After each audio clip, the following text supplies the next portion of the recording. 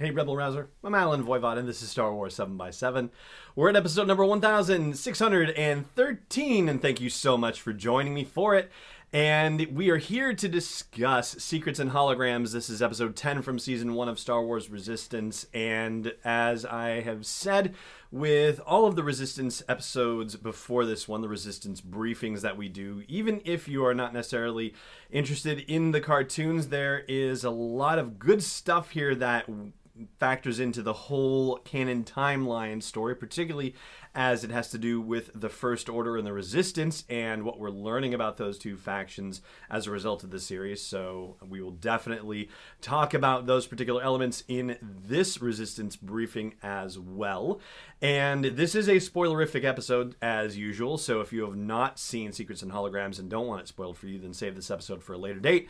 But if you are good with me getting into the details, then let's do it, all right? So the brief situation is that the promised meeting between the First Order and Captain Doza, who runs the Colossus refueling platform, finally happens. And in the midst of this, Doza is being an overprotective dad, keeping his daughter Tora in her quarters because the First Order are worse than any pirates in his estimation. So the First Order, in the form of Commander Pyre, arrive at the station to talk over the proposal for the First Order guarding the platform with Doza, leave behind a data pad, and in the meanwhile, Kaz has been directed by Poe to find out anything he can about the links between Captain Doza and the First Order, which leads to him stealing a copy of the data pad, which he hasn't had a chance to do anything with just yet, but this certainly seems to suggest that we are heading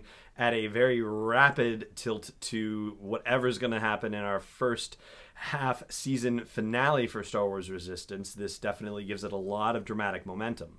Now, here's what we know about what will happen if Doza agrees to this First Order proposal. According to Tora, they will start running the patrols and flying around the platform. And so Tora won't be able to fly anymore, much to her chagrin, of course.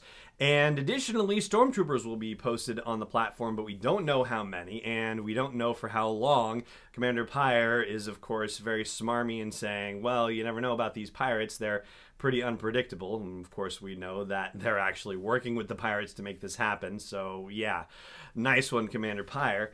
And according to Tora, the other, weird aspect about things is that the First Order claims to be getting raided by these pirates as well.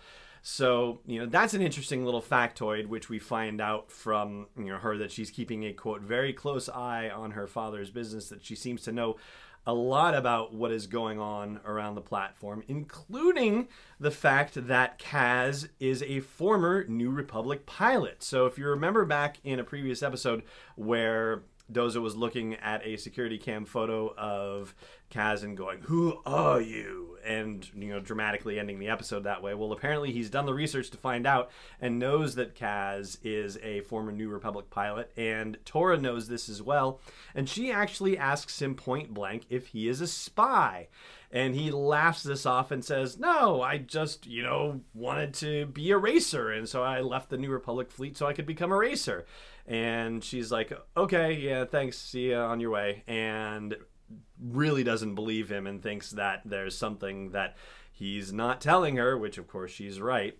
But there's additional drama happening around this whole thing because Kaz is ultimately getting the wrong idea about things. Doza doesn't want to be making this deal with First Order, and yet Kaz thinks that Doza actually is actively conspiring with the First Order, and unfortunately, this is only exacerbated by the fact that he gets trapped in Doza's office, has to hide in a closet, and finds an old Imperial officer's uniform in the closet. And so now he's going, oh, he used to be with the Empire. Of course he's a bad guy. And we've seen from all the interactions that Doza has had with the First Order and has had with, other characters that he is definitely not on the First Order's side, that he just doesn't like this situation and he's just thinking about the safety of the platform. So Kaz is absolutely getting the wrong idea about this situation, and that is bound to cause some calamity down the line.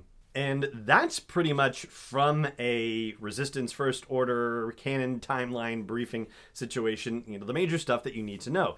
I will flag a couple of extra just fun tidbits from the episode. We are brought into Toradoza's room again, where we've been previously told that there are Easter eggs hiding all over the place, and we don't get a really good glimpse at any others. And there was a note in the Buckets List post from that episode where we were in her room where it said, hey, we haven't even shown you the other side of the room, and there's a whole bunch of stuff there, and we don't get that other side of the room look just yet.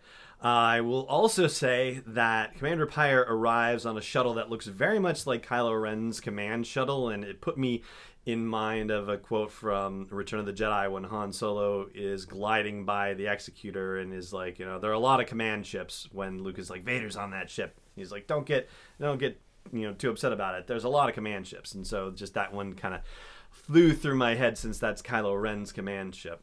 And the appearances by Donald Faison and Elijah Wood amount to basically guest appearances. As we mentioned in a previous episode, they are guests on this episode, but there's a little bit with Rucklin that plays into the plot of the show, but mostly the appearance revolves around the fact that he is still nursing a grudge against Kaz for destroying his racer. Of course, he didn't really destroy his racer. He actually saved Rucklin from dying because of the hyperfuel incident. That was with, that whole episode. But anyway, meanwhile, Hype Faison is bragging about a past glory and yelling, Rucklin! Like to get Rucklin to bring him stuff in the Aces Lounge, which hysterically has bossa nova music playing in the background, which just, for my own personal taste, I happen to love bossa nova music. So that was very fun, at least for me personally, for them to have added that in. So anyway, that's going to do it with the major stuff you need to know about the Secrets and Holograms episode